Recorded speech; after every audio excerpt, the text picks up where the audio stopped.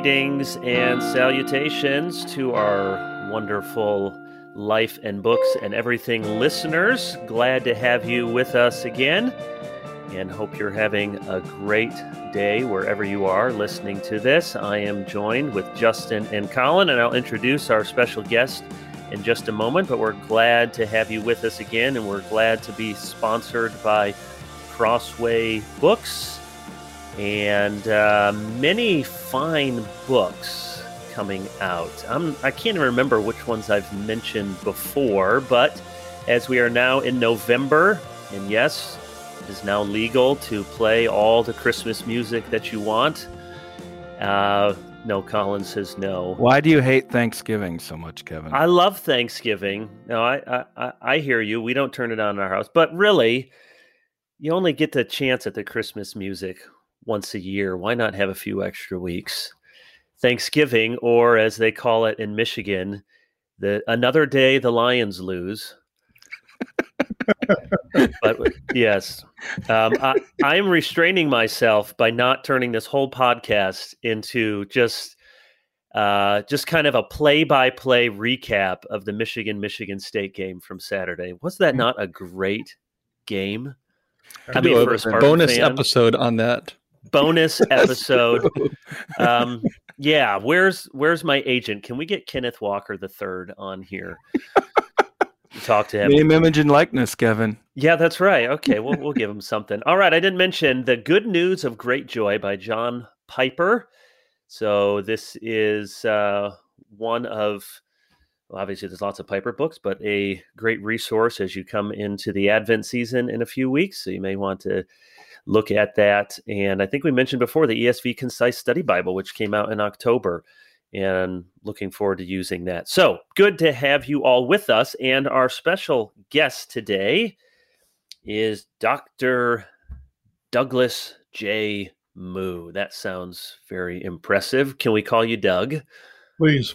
All right. Thank you. And Doug has a PhD from the University of St. Andrews, and he is a professor of New Testament at Wheaton, and he has many, many fine books out. And we are here to talk to him about a new book, A Theology of Paul and His Letters, The Gift of the New Realm in Christ, which has just come out from Zondervan Academic. It's a very impressive work, and we're going to hear more about this book and what's in it and how he wrote such a big, thick book.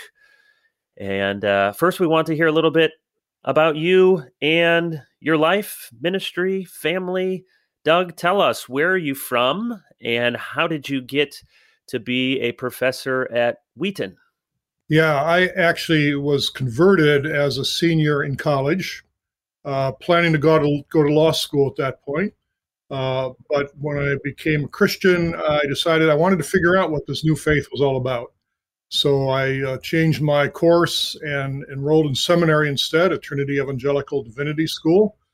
Did my Master's of Divinity there.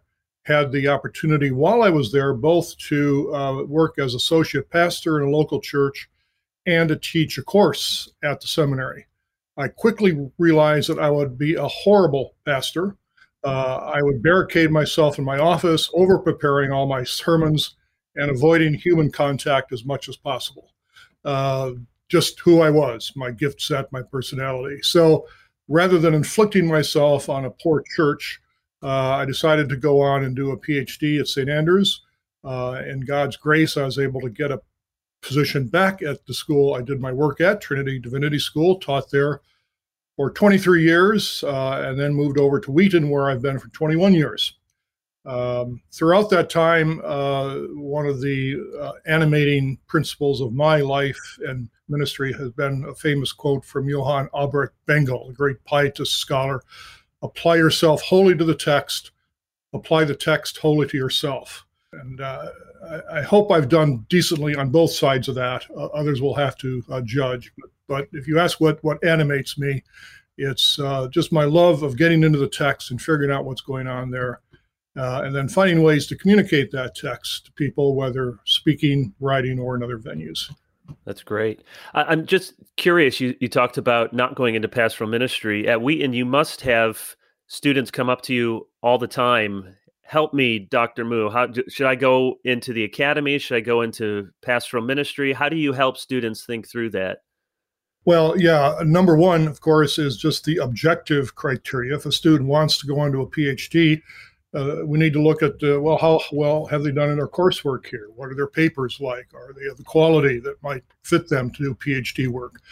Unfortunately, a lot of students have a vision of doing a PhD, but maybe don't have all of the required kind of background or something to do the PhD. Right now, it's a very tough market as well for PhDs to find a teaching spot. Very, very tough. So we're finding more and more of our own PhD grads looking at options, working with a publishing house, as terrible as that would be. Justin can talk about that. Or theologian, pastor theologian, wherever you want to put the emphasis there, or working in Christian schools. And of course, overseas, there are so great opportunities overseas to serve in the teaching world. Just say a little bit about your family. You're married, kids? Yeah, Jenny and I have been married for 48 years. We've have 5 children, all married, 13 grandkids. Our children have scattered as far away from us as possible. So it tells you something about our parenting. The child who's closest to us lives 6 hours away, and we have children in Europe, different parts of the U.S. But at this point, all the kids are following the Lord. All their spouses are following the Lord. Jenny and I don't care that much where they live as long as they're living in Christ. Yeah, that's wonderful. And usually we start Life in Books and Everything with too many minutes of college football banter or some sort of other sports banter, which is where everyone just keeps hitting the 30-second fast forward on the podcast. What sort of hobbies, what sort of things do you do for fun? I think I have it right. You're an outdoorsman. Well, to some extent, yeah. Jenny and I do love getting out in the natural world, and we are both photographers. So okay, we especially enjoy photographing the natural world. Great. Well, let's transition to the book, and I want to start because this is a good segue from some of your biography to the book itself. Here I am. It's a big, heavy, thick book. First of all, congratulations. This is a really significant achievement. And I know the three of us all enjoyed spending several hours. I can't promise that since we got the book a few days ago, we read the whole thing, but we did spend several hours pouring through different things, and it's a great resource. At the very end, on the conclusion, I'll just read, you have a little bit about your biography. Because I entered seminary 9 months after my conversion, my seminary days became very influential in forming my theological perspective. The seminary I attended, Trinity Evangelical Divinity School, was deliberately, under the wise leadership of Kenneth Conser, a broadly evangelical institution with an attempt to represent various theological traditions. Nevertheless, the theology I was taught there was broadly reformational, with an emphasis on the reform side of this broad movement. At the same time, my involvement with the church I was attending and ultimately serving exposed me to the Baptist, small b, tradition. I therefore emerged a Reformed Baptist. Some might say submerged. Although the Reformed part eventually was modified a bit with Lutheran influences. So those are really helpful few sentences to sort of position who you are. Thinking about this book and just about your teaching and scholarship in general, which is of the highest level, how do you balance, on the one hand, understanding and being transparent about your own theological influences and tradition, and yet I see so many people today who just want to write off any sort of theological or exegetical scholarship as just hidebound to some kind of ism and not really objective. So what's the fine line as a scholar saying, well, here's who I am and where I come from, and yet, as you said earlier, I absolutely want to be as tethered to the text as possible, and we really do believe that we're not hardcore postmoderns who think you can't actually know some things objectively. So just talk about your own theological biography and how that influences or doesn't influence what you do in this book. Yeah, that's a great question, and it's an issue all of us wrestle with, I think, who are involved in the academic world these days. I think there is a general recognition that none of us comes to the text with a blank slate, and to pretend that we do is simply to kind of hide the obvious or to attempt to hide the obvious. We've all been formed in certain ways, whether that's for formation at a very simple way through Sunday school, through parents, through churches we attend, or formed in a more deliberate way as I was because of the teaching I received at Trinity and elsewhere. So yeah, I'm upfront about that. I'm a kind of reformational guy. That's where I come from. That's where I found over the years resonance between Scripture, as I study it at least, and the various traditions. And again, I would want to emphasize that while reformational, I'm not narrowly reformational and not looking beyond that tradition. I think I do. But then, as you say, there's importance if we're going to do justice to the text. If we're really going to believe the text is authoritative, we have to let the text say. We have to allow it to form our own views. We have to allow it to change the views we come to the text with. That's where I think a couple of things become important. Number one, obviously, is the ministry of the Spirit at that point. I think one of the purposes God gives His Spirit to His people is to, in a sense, take us out of our subjective perspectives and allow us to see a bigger picture as the text has an impact upon us. Second is serious and charitable interaction with other scholars from other traditions who are reading the same text I am, but are reading it from a different perspective. And often, you will have the moment where you hit, this person is drawing this conclusion from the text. How in the world are they doing that? And then you back up and you realize, oh, here's where they're coming from, and here's why they can come to that conclusion. Say, oh, all right, I can see that now. So I've got to sort of factor that in, or at least allow that to influence the way I'm reading the text at this point. And of course, that remains true, not just for current scholarship, but for scholars from the past. So that an Augustine or a Calvin or a Wesley talking about the text in their day, in their context and culture, have a perspective to bring that we need to recognize as well. One more question for me before I throw it over to Colin and Justin. This is a big book, as I said. It's about 650 pages of text and then another 100 pages of different indexes. And you say at the beginning, I've put a couple of exclamation points in the margin where you said you first signed the contract for this book in 2005. Yes, that's rather embarrassing. Justin is just happy as a publisher that you actually did turn it in after all those years. What was the process like in writing this book? Did it take all of those years? Are these lecture notes from courses put into print? How did you go about writing such a massive book? In 2005, when I signed the contract, I'd already written a major commentary on Romans, so I had that kind of under my belt, and a lot of course, focus on Paul there and his theology. So it wasn't that when I wrote the contract is the first moment I began thinking about Paul's theology. That's been something I've been thinking about, teaching about for some time. And since 2005, I've done a number of other things as well. I've written and published 2 or 3 other books along the way. So it's not as if the only thing I've been doing is Paul's theology. I learned a great deal by teaching and hearing students respond to things. That's why I have a long list of schools and churches in my preface where I have taught Paul and Romans and such subjects, because I honestly learned so much from all of those students I teach. So that's been an important influence over the years. As some of you will know, there is so much being written on Paul's theology these days. My frustration over these years has been for every book on Paul I read, 2 more were published. So obviously at that rate, you're never going to catch up. So I tried to do my best to take into account of all the different scholarship that was going on. That was difficult, though, to get my hands around that. And then to make sure that at the end of the day, I wasn't being overwhelmed by other scholars, but I was being oriented to the text itself. So that's important. You don't get lost in the scholarship.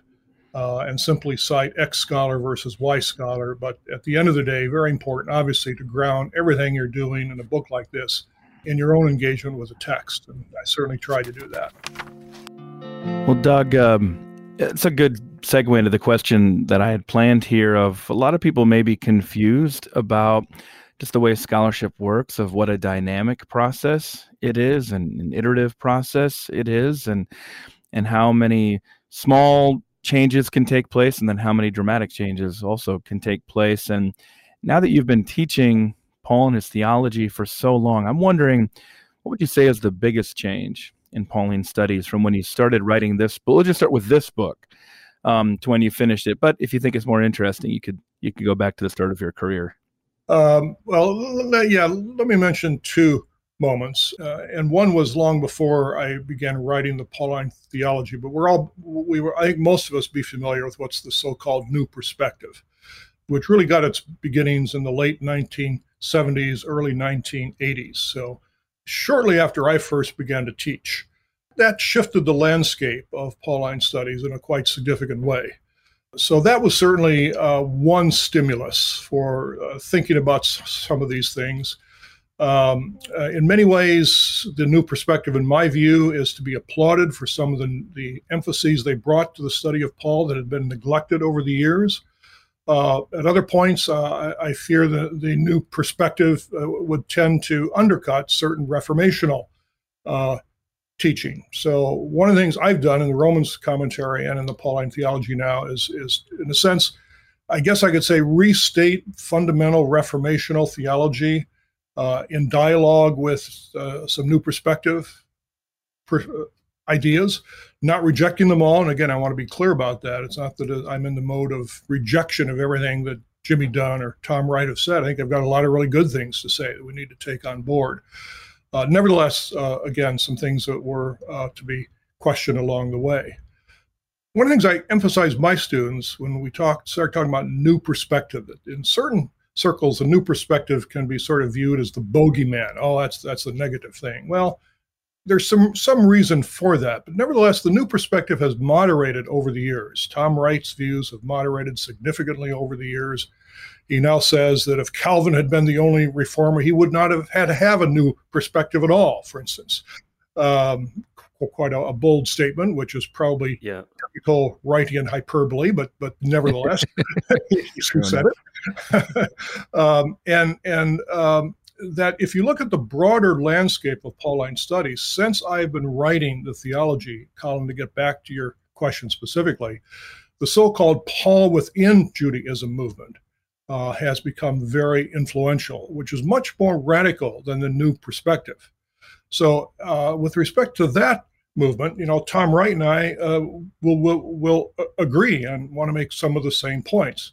Paul within Judaism movement basically says Paul himself remained observant to the Torah throughout his life and taught that Jewish Christians should remain observant of Torah also throughout their lives. And in some more radical forms of the movement, even it is argued that salvation for Jews is to be found within that Torah covenant that God gave the Jewish people. So here I think we have a much more radical challenge to Orthodox Christianity, broadly defined, not just Reformation here, but Orthodox Christianity going back even in the early centuries there. So that's one of the movements, certainly, that's become popular of late that I think needs response, and hopefully I've given some response to that in the book. Justin, why don't you go ahead and jump in? We've heard from our many listeners, there's been an outcry. I need more cowbell and I need more JT. Well, we don't want to disappoint the listener, so I'll jump in. Doug, maybe this is a follow-up from the Paul within Judaism, but talk to our listeners a little bit about how two different scholars can read the same data, the same text. We have a limited amount of material for Paul, but we're using the same tools to come to the text, and yet can come to such radically different conclusions. So you read Paul and see the Mosaic Law as or Torah as the covenant law, and that it's not to be directly guiding believers. And the Paul within Judaism view takes a radically different view, one that would be more applicable to us as evangelicals. You and Colin and I read the text correctly that baptism is to be restricted to believers, and someone like Kevin reads that babies are to be baptized. How is it that we can come to the same text and have the same tools of analysis and presumably be open to the guidance of the Spirit and not wanting to let the tradition guide us where the text doesn't take us, and we don't read things the same way? I know that's a perennial question, but how would you talk us through that? Sure. What we need, of course, is a Protestant pope. I'm happy to run for that office if someone wants to vote me in. Is this the conclave then? I guess. Again, as many pointed out, that's what some have called the Protestant problem, isn't it? That we have the lack of that kind of authoritative structure to determine doctrine. And so we end up with all these debates, disputes, differences of opinion about various issues. I think it's important to distinguish between those matters that seem to be pretty rooted in the Orthodox Christian tradition and those that aren't. So I would see that salvation is to be found in Christ alone, for instance, as pretty fundamentally rooted in the tradition. That should be something that has some guiding influence. Doesn't have determinative influence, but it does have, I think, appropriate guiding influence. So there, I'm not going to want to disagree with the Orthodox tradition unless I want to throw that tradition overboard. And of course, a lot of scholars do that. Then there are these issues where within Orthodox Christianity over the years, there have been these different viewpoints. You mentioned baptism, for instance. How do we read the law of Moses? To what extent, for instance, is the Sabbath command still applicable? Orthodox Christians have disagreed about that. There, I think we have to recognize, number one, that the effect of our traditions can be significant. Where we're coming from can have an impact on the way we sort of read the text, which texts we give priority to. And then I think there is a great need for charity at that point, for humility on our side, to recognize I don't have all the answers. I need to find answers in conversation with other scholars from different traditions and viewpoints. And again, to disagree in a charitable way so that we don't create unnecessary barriers among us. I continue to think that's one of Satan's most important strategies in fighting the Orthodox faith, is to divide us and to get us squabbling together, fighting among ourselves rather than fighting some of the big isms out there that Christianity needs to confront in our day.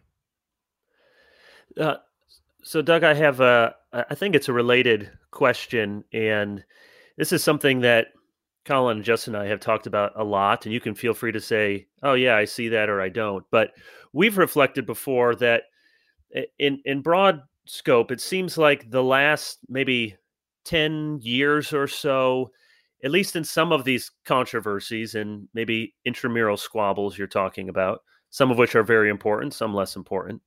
But it seems like there's been a movement away from arguing about the text and exegetical conclusions, and the argument has shifted to history or sociology. Now, I have a PhD in history, so I believe with all my heart in the importance of history. But one of the areas I think you see this most clearly are some of the debates about, just to use the terms, complementarianism, egalitarianism. How do we understand Paul's the household codes, his instructions in 1 Timothy? And whereas, even 15, 25 years ago, it seemed like there were very intense debates about authentane or kephale, or how to understand the syntax and the dynamic. It seems like some of those exegetical debates have been set aside in favor of more meta sort of historical, sociological critiques. So I wonder if you, in your position as a bona fide New Testament scholar, sense this. What do we do about it? Is it something you've seen, something that's frustrating? Whether you agree with whatever conclusions or not, I just wonder if it's frustrating to see, hey, these are issues that are not unattached to history and all the other disciplines, but they need to be rooted. Our conclusions need to be rooted, first of all, in what the text says. At least that should be our posture as evangelical Christians. How do you navigate and pull together some of the different ways that these controversial issues are being argued about now versus a generation ago? Yeah, I think you're right about that in your analysis. I read a paper at Dallas Seminary several years ago, which I entitled "The Strange Silence of the Text in the Evangelical Church," borrowing the title from a book by a man named Smart. Because I agree, it seems like the other kinds of issues have tended to push out the issue of the text. And as you raise the issue of complementarism, egalitarianism, we have some key texts in the pastoral epistles related here that illustrates a couple of things. Number one, I should have mentioned this in response to the question a moment ago. Very fundamental issue is which letters you're going to count as Paul. You're writing a Pauline theology, you've got to make that decision, because in the academy, 7 letters of Paul are accepted as clearly authentic. And very often, theologies then of Paul are built only on those 7 epistles, with some reference perhaps here and there to the others. So obviously, if you select your database in a certain way, you're going to come up with different conclusions.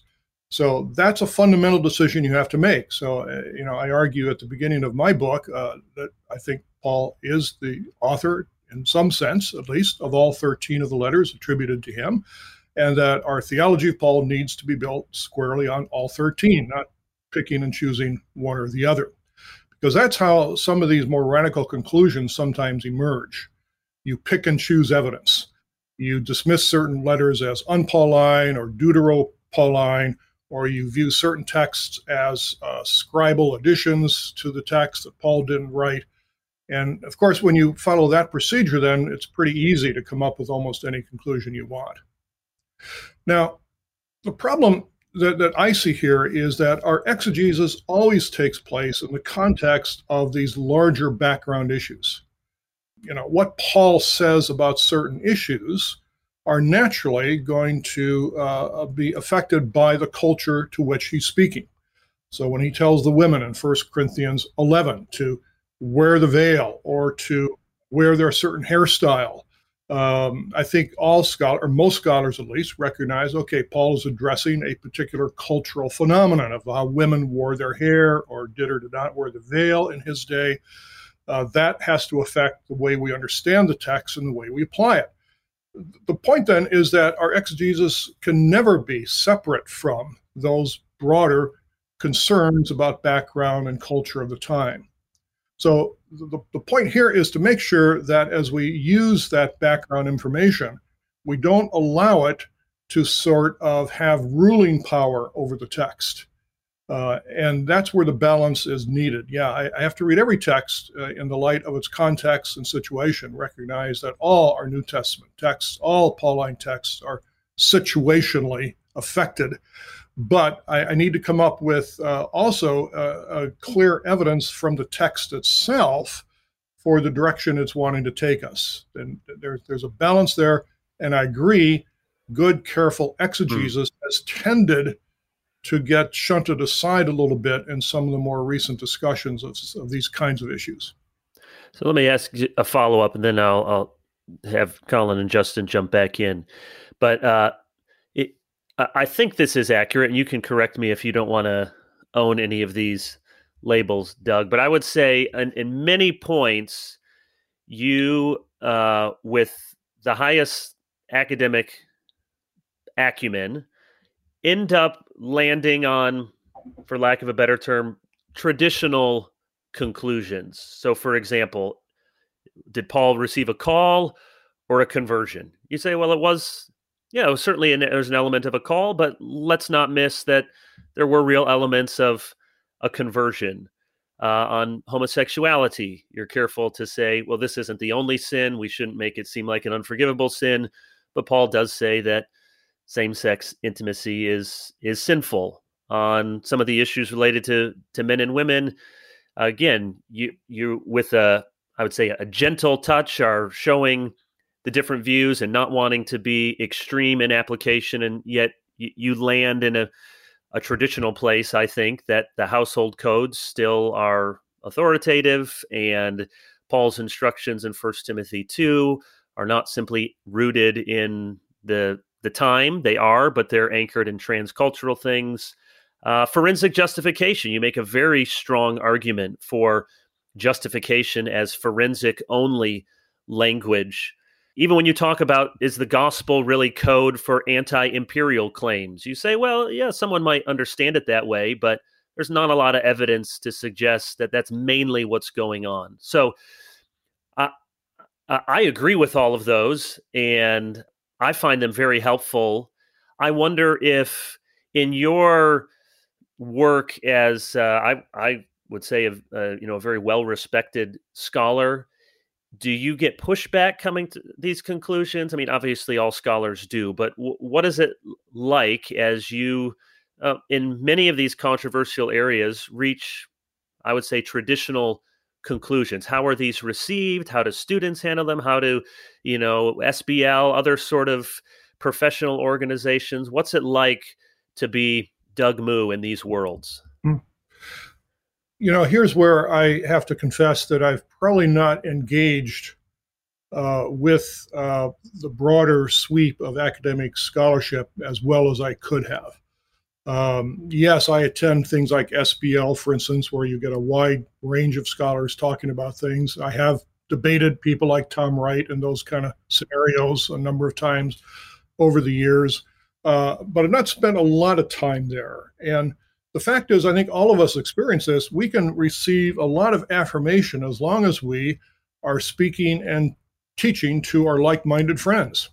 Boy, I can think I'm must be this really guru kind of guy sometimes. I go to certain places where people just, oh, Doug Moo's here, he's teaching us. And the reason for that is because they're coming from the same stream of tradition that I inhabit. And of course, I can get affirmation from that. The question is, again, whether that affirmation comes from the broader world, from the broader perspective of scholarship, from people that differ from us.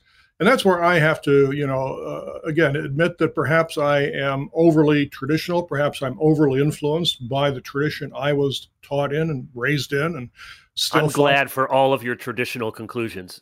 Well, thank you. You see, I could come on a podcast like this, say, oh, these guys like me, Yeah, that's true. Keep doing what you're doing. and I don't make any apology for that on the one hand. I feel that's been my calling.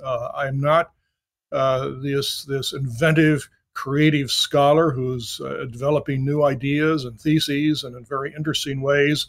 I'm kind of a plodder, trying to give exegetical ground to what I think are theological views that have been argued by some good people in the past and shouldn't be thrown overboard just because they're from the past. That's, the chronological snobbery that C.S. Lewis warns us about, that only the latest view is the right or the important view. Where there have been certain views argued in the past very, very well by people that we should have a little more respect for maybe than we do. Mm-hmm. Yeah, very well put. Justin. Let me jump in here, Doug, with a question more specifically on the family and women in the church. On chapter 24, you say this line, and I think our readers would, or not our readers, our listeners would find this suggestive and helpful. You say, rather than viewing Paul's advice about the home, women, and institutions of the world as unfortunate accommodations to the structures of the world of Paul's day, we may instead view them as a response to an unbalanced appropriation of the all one in Christ principle. Could you unpack that a little bit? Because I think that will be a new way of looking at the issue for some folks. Yeah, and again, this is where I'm a little controversial, I think. When I have, and I'll explain where I'm going with this in a minute, but when I tackled the slavery issue in my writing a commentary on Philemon, I came to realize that there is some truth to the idea that some have argued about a kind of trajectory that we need to follow in reading the NT on some of these things. I think it's, again, challenging to us at least, that when Paul addresses Christian slave owners, he doesn't tell them to free their slaves. And if slavery is a moral evil, why doesn't he say that? So I think there is something to this trajectory idea. And when we think about that in terms of Paul's teaching on women then, moving outside of the specific exegetical evidence to the larger sweep of teaching, I think we can come up with kind of two main ways of reading Paul. Number one says, Paul is setting a trajectory of liberation that we need now to extend in our day even further than the New Testament explicitly does.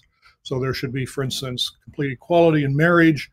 Women should not be restricted from any kind of ministry role in the church, because that's the direction the text is taking us. The other way to read some of these texts, and I should say then that texts that seem to limit that are texts that simply are saying, for now, Christians should follow the culture of their day.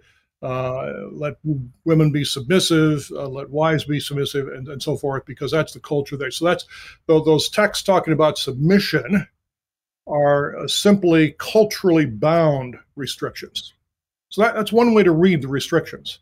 The other way to read them, again, is to see here Paul responding to an overly enthusiastic kind of liberation movement. That people taking the great Pauline slogan of one in Christ, which is important and fundamental, and we dare not, take anything away from what Paul means by that, but taking it to a point where, okay, men and women are fully at the same level in marriage.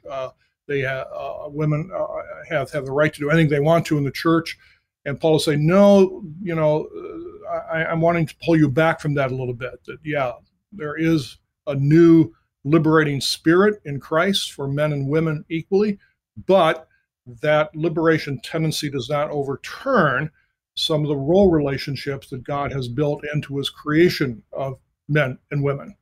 So I think, again, two fundamental ways you can read those restrictive texts.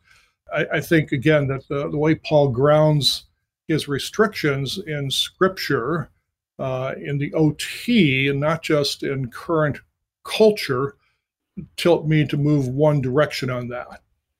Let me ask a related question. Also comes from chapter 24, which is living in the new realm. And just for our listeners, of course, we encourage you to get this book. It's laid out really helpfully. The first half goes through all of the Pauline epistles. And I would think for pastors, students, people leading Bible studies, that's going to be a really helpful section. Of course, they're shorter than commentaries, but they're longer than an introduction you might get at the beginning of a commentary. They're nice chapters that walk through the different themes and analyze the different book by book. And then the second half of the book have these chapters all centered on the new realm. And here on page 631, you say, discussion of marriage leads naturally into some words on sex. In Paul's day, as in ours, sex was an area in which biblical standards clashed especially harshly with contemporary mores. We are not surprised then that he warns his Gentile converts about their conduct in this sphere of life. As I noted above, sex is the area of sinfulness that Paul most often mentions in his vice lists. So, two-part question. Why was it such an area of conflict in Paul's day? And what are your thoughts metaphysically or otherwise, why you think it continues to be such an area of controversy in our day? That the way we live our lives sexually is one of the clearest demarcations for Paul between living life in Christ or outside of Christ. Why was that? Yeah, here I easily can get into matters that are far over my pay grade, but it does seem to me that sex is a powerful impulse rooted in us, and that it is not unexpected, I guess I would say, therefore, for the sexual impulse to be very significantly affected by the worldview we hold. And I think that God has built that sexual impulse into us, but it is so powerful that it easily becomes unrestrained, unrestricted, expressed in all kinds of ways that counter what Scripture talks about as the boundaries we are to observe. So I think that it's not surprising that in Paul's day, as in ours, and of course in many days in between, that has become a particular point of friction for us, because it kind of expresses our humanity and where our fallenness comes to expression easily and clearly. So yeah, in Paul's day, again, that was a fundamental difference between the Jewish Christian perspective on sex and the pagan perspective. In our post-Christian world, we see the same thing, where many of the debates we're having right now have to do in one way or another with sex or gender. And again, that's not surprising once the Jewish Christian worldview is left behind.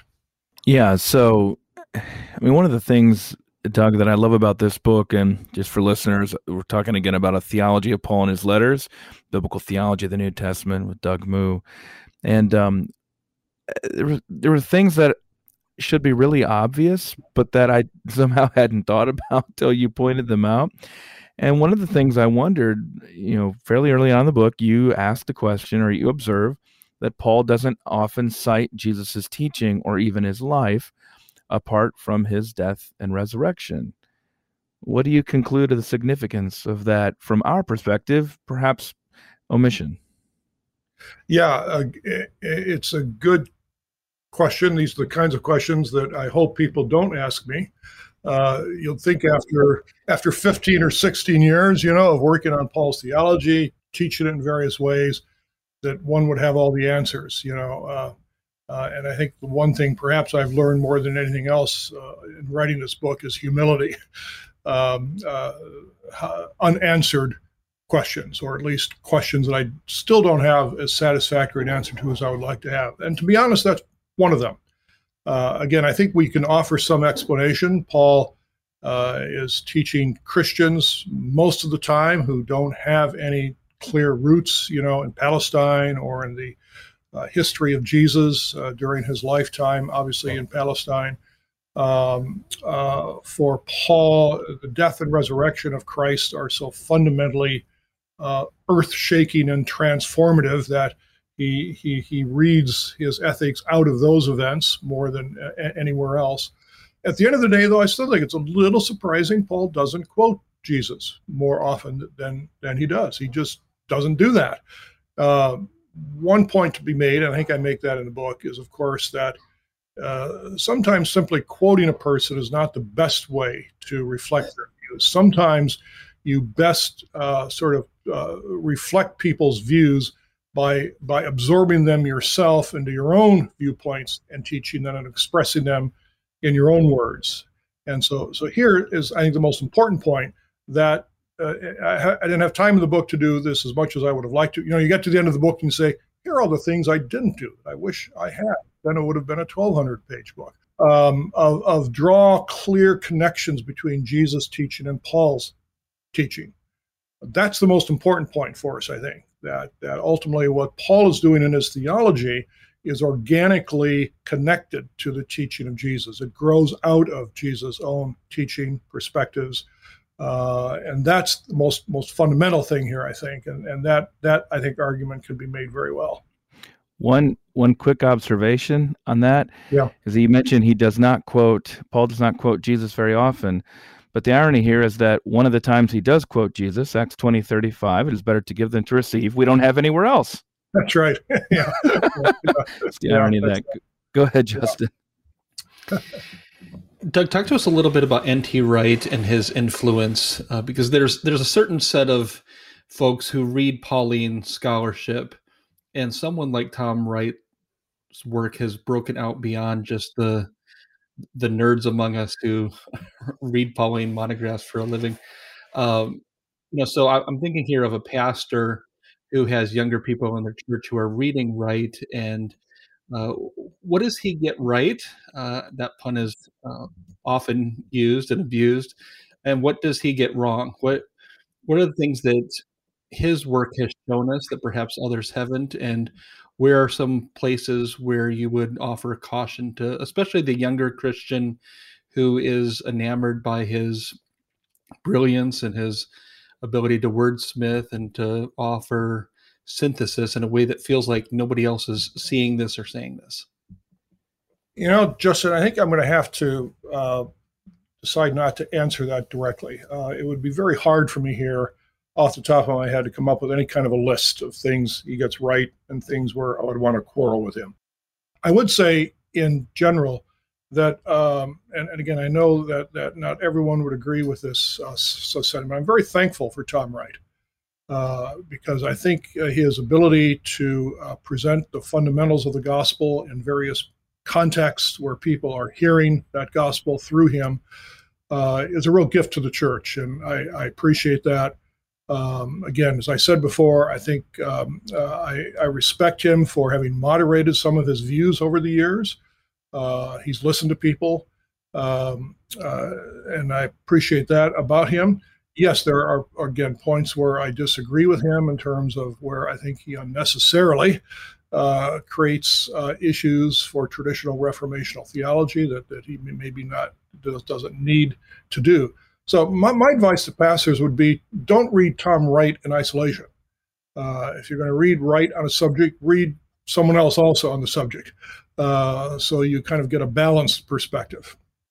Yeah, I really appreciate, I think you do that really well in the book, Doug. No one can read this and think that you don't appreciate the brilliance and the many fine insights that N.T. Wright has had. And he's written so much, and at various levels. There's that old joke if somebody calls up Tom and says, I'm trying to get a hold of Tom Wright, and the secretary says, well, he's writing a book at the moment. Can you hold for 15 or 20 minutes? Yes. Okay, he'll come right back. He's just cranking out books. But for example, you talk in chapter 19 about the story of Israel, and you say, Wright's Israel still in exile scenario rightly draws attention to a key dynamic in the story of redemption, this pattern of sin, exile, restoration. And I remember when I was in seminary 20 years ago now, reading Wright, and that was a really big insight that we were reading. Israel, they're still in exile, and there's something to that. And yet you helpfully go on, and I won't quote the whole thing, but you suggest 4 concerns. And one, you say he shifts the emphasis from geographic to spiritual. Other concerns you talk about, end of exile is a much more complex reality. And you say Paul's discussion of sin is more universal on the one hand and more individual at the same time. So just seeing Israel in exile can make it seem like it's just a national component, and this isn't applicable to all of us who need redemption, and all of us universally and individually who are sinners. And so I commend you for that, because you're pointing out, and this is why I think Wright has been good, to remind some of us, hey, where does this parable, where does this story of Jesus, where does this fit? Don't leave the story of Israel out of this. What is Jesus doing here in Israel's national story? And yet I think you're right to draw us back and say that's helpful. And to the degree that we're looking forward to yet unrealized blessings, there's something to this exile language. And yet we really need to be careful with it. Which leads me, we'll just have a couple more questions, Doug. Thank you for giving us this time and talking about this book. The subtitle is The Gift of the New Realm in Christ. So I don't know if you'd say new realm is a centering idea. That word center, you say, can mean different things, but obviously it's a key concept for you in that the second half of the book, all the chapters have to do with the new realm. So what do you mean by that, and why do you see that as so central to Paul's thought? Yeah, this is, again, a fundamental kind of methodological issue when you're trying to figure out how can I synthesize the thought of Paul expressed in 13 letters written over probably around 15 years to different churches on different occasions, dealing with different problems. You've got this whole mess, as it were, of Paul all over the place. How do you synthesize that? And in order to synthesize that, I think you need to figure out some kind of framework, a framework that hopefully arises to some extent from Paul himself and is not just imposed on him. Over the years, I had just become convinced, and I taught my New Testament theology class along these lines at Wheaton for many years, kind of testing out the idea that it seemed to me that this idea of realm transfer was pretty fundamental in the way Paul was expressing his theology. The contrast of the old realm of sin, death, and Satan, and the new realm, dominated obviously by Christ, righteousness, new life, and so forth. And that this gave us a really nice framework. End of Romans 5 is a key place where Paul, I think, expresses this idea. And I would expand from there to Romans 5 through 8 as a whole, where I think, again, we have a key Pauline text using that terminology. New realm also helpfully connects with the theme of kingdom from the teaching of Jesus, as most identify kingdom as perhaps the most important centering idea in the teaching of Jesus. And of course, there are a number of Old Testament scholars who would argue that kingdom of God is fundamental to Old Testament theology as well. So I think realm has the virtue of arising from some things Paul is saying and connects us with Jesus and the OT. It has its limits, of course, and so I hope I recognize throughout the book places where we need to move beyond that framework or add a different kind of perspective to that framework in order to do full justice to Paul. Two final questions, one more specifically about the book and then one sort of broader question. You go on in a very helpful section talking about substitution and why looking at the atonement as substitution is a key Pauline idea and one that holds the others together. And yet you talk about various objections to substitution. I know it's always dangerous to try to impute motives, but I wonder, besides the exegetical conceptual critiques to substitution, which I think you respond to very well, do you have a thought on why this seems to be a perennial objection? Is there something at a deeper level going on? Why does it seem like every generation a new group of books or articles comes out saying, well, this whole idea of substitution, no, that's not really what Paul's about here. And then people like you need to come back and say, well, actually, that's not the only thing he's doing, but everything else kind of needs to have substitution to work. Why do we keep having this same conversation? Well, I suspect there are a variety of reasons why that issue comes up. But let me just name one where here we have another, in a sense, question that I didn't come up with a neat answer to. And that is, as you read Paul, and people like Michael Gorman in recent years have really emphasized this, as you read Paul, it's clear that he has a great emphasis on what we might call participation. How do we gain the benefits of Christ's work? We gain those benefits because we were with him. We died with him. We were buried with him. We are raised with him. That participational logic seems to stand in some contrast to the substitutionary logic. And so one reason why people wonder about substitution is because they find in Paul, legitimately, this really great emphasis on participation. That's what Paul is fundamentally trying to teach. That's what he is thinking about in terms of the work of Christ on our behalf. And again, if you pursue participation in a kind of full and final way, there's not much left for forensic substitution. So I can understand that, and I try to deal with that in the book. I ultimately don't come to as neat a conclusion as I would like to, and I kind of end up saying both are clearly there in Paul. There is the forensic logic of Christ dying in our place and for us. On the one hand, that's clear, I think, in Paul. There is also very clearly the focus on our dying with Christ to gain the benefits that we have in him. Both those logics are there in Paul, and the question then is how to integrate them. And some scholars choose one or the other.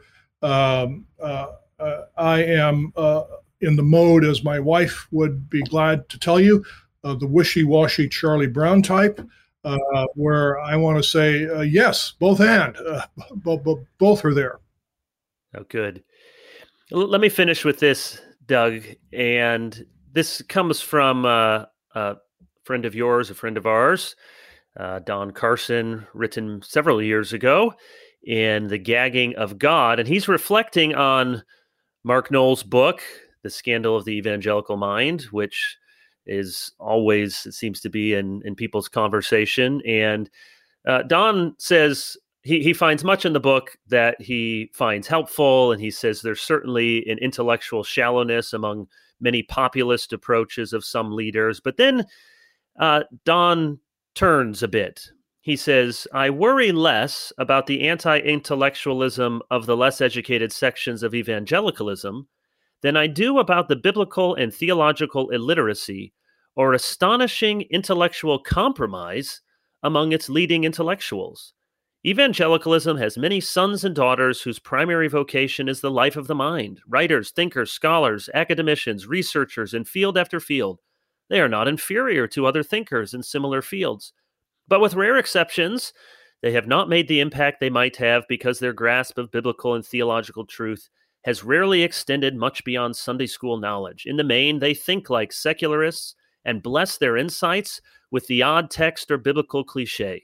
They cannot quite be accepted by the secular guilds, unless, of course, they keep their mouths shut completely about their faith, and they cannot revolutionize intellectual life in the West because they do not think like consistent Christians who take on the status quo and seek to replace it with something better. D.A. Carson, Gagging of God, also published by Zondervan, 1996, page 483-84, if someone wants to find it. So Don's argument there is, yes, there is a poverty of intellectual life among many rank-and-file Christians and many populist leaders, but he says his even greater worry are for the evangelical intellectuals, that they not lose their biblical moorings and their consistent Christian faith. So you can answer it on a broad level or on a personal level. What do you see as necessary, or what have you done in your own life, Doug, to maintain these high intellectual academic standards while also retaining your personal vibrant walk with the Lord and your commitment to biblical truth through and through? Oh, well, that's a wide-ranging issue you raise. And just off the top of my head, I think I've got three responses.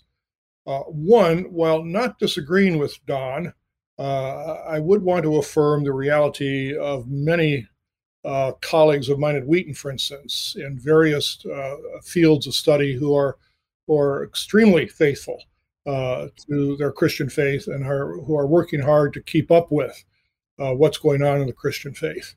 One faculty member at Wheaton in the sociology area has done 2 degrees in the graduate school in theology and in exegesis, for instance. And I've had the privilege of teaching him in Greek exegesis classes and so forth. So I would want to recognize people like that who are, yes, intellectuals who are integrating their faith very well. Two, you mentioned, and maybe I should have said something about this to an earlier question you asked about certain issues that are not given kind of exegetical focus as much as they should. One of the problems here is in the pastorate, it seems to me, as we are moving more and more into pastoral training that ignores Greek and Hebrew and careful exegesis. Many of our graduate programs now training pastors are dropping the languages. Preach it. So pastors go out with an ability to lead, to be the CEO of the church, as it were, but they don't have the capacity to really deal with the word in a significant, in-depth way. And naturally, that's not going to figure prominently in their preaching or their perspectives. So that's a problem. For myself personally, I find that what helps to keep me on track, especially, is my wife, my family, and my church. Yes, my colleagues at Wheaton are great people who encourage me both intellectually and spiritually. But for me, over the years, it's been my wife with her, faith that encourages and keeps me on track. My family, my kids. I now have a son who is a professor of New Testament and a son-in-law who is a professor of Testament. So they keep me on track both from intellectual and spiritual perspectives. And then again, the life of the church. I try to be involved in my church. I teach Sunday school regularly in my church, and just the faith of what we might call the ordinary believer often is a lesson and even a challenge to some of us who are in the academic area. Very well said.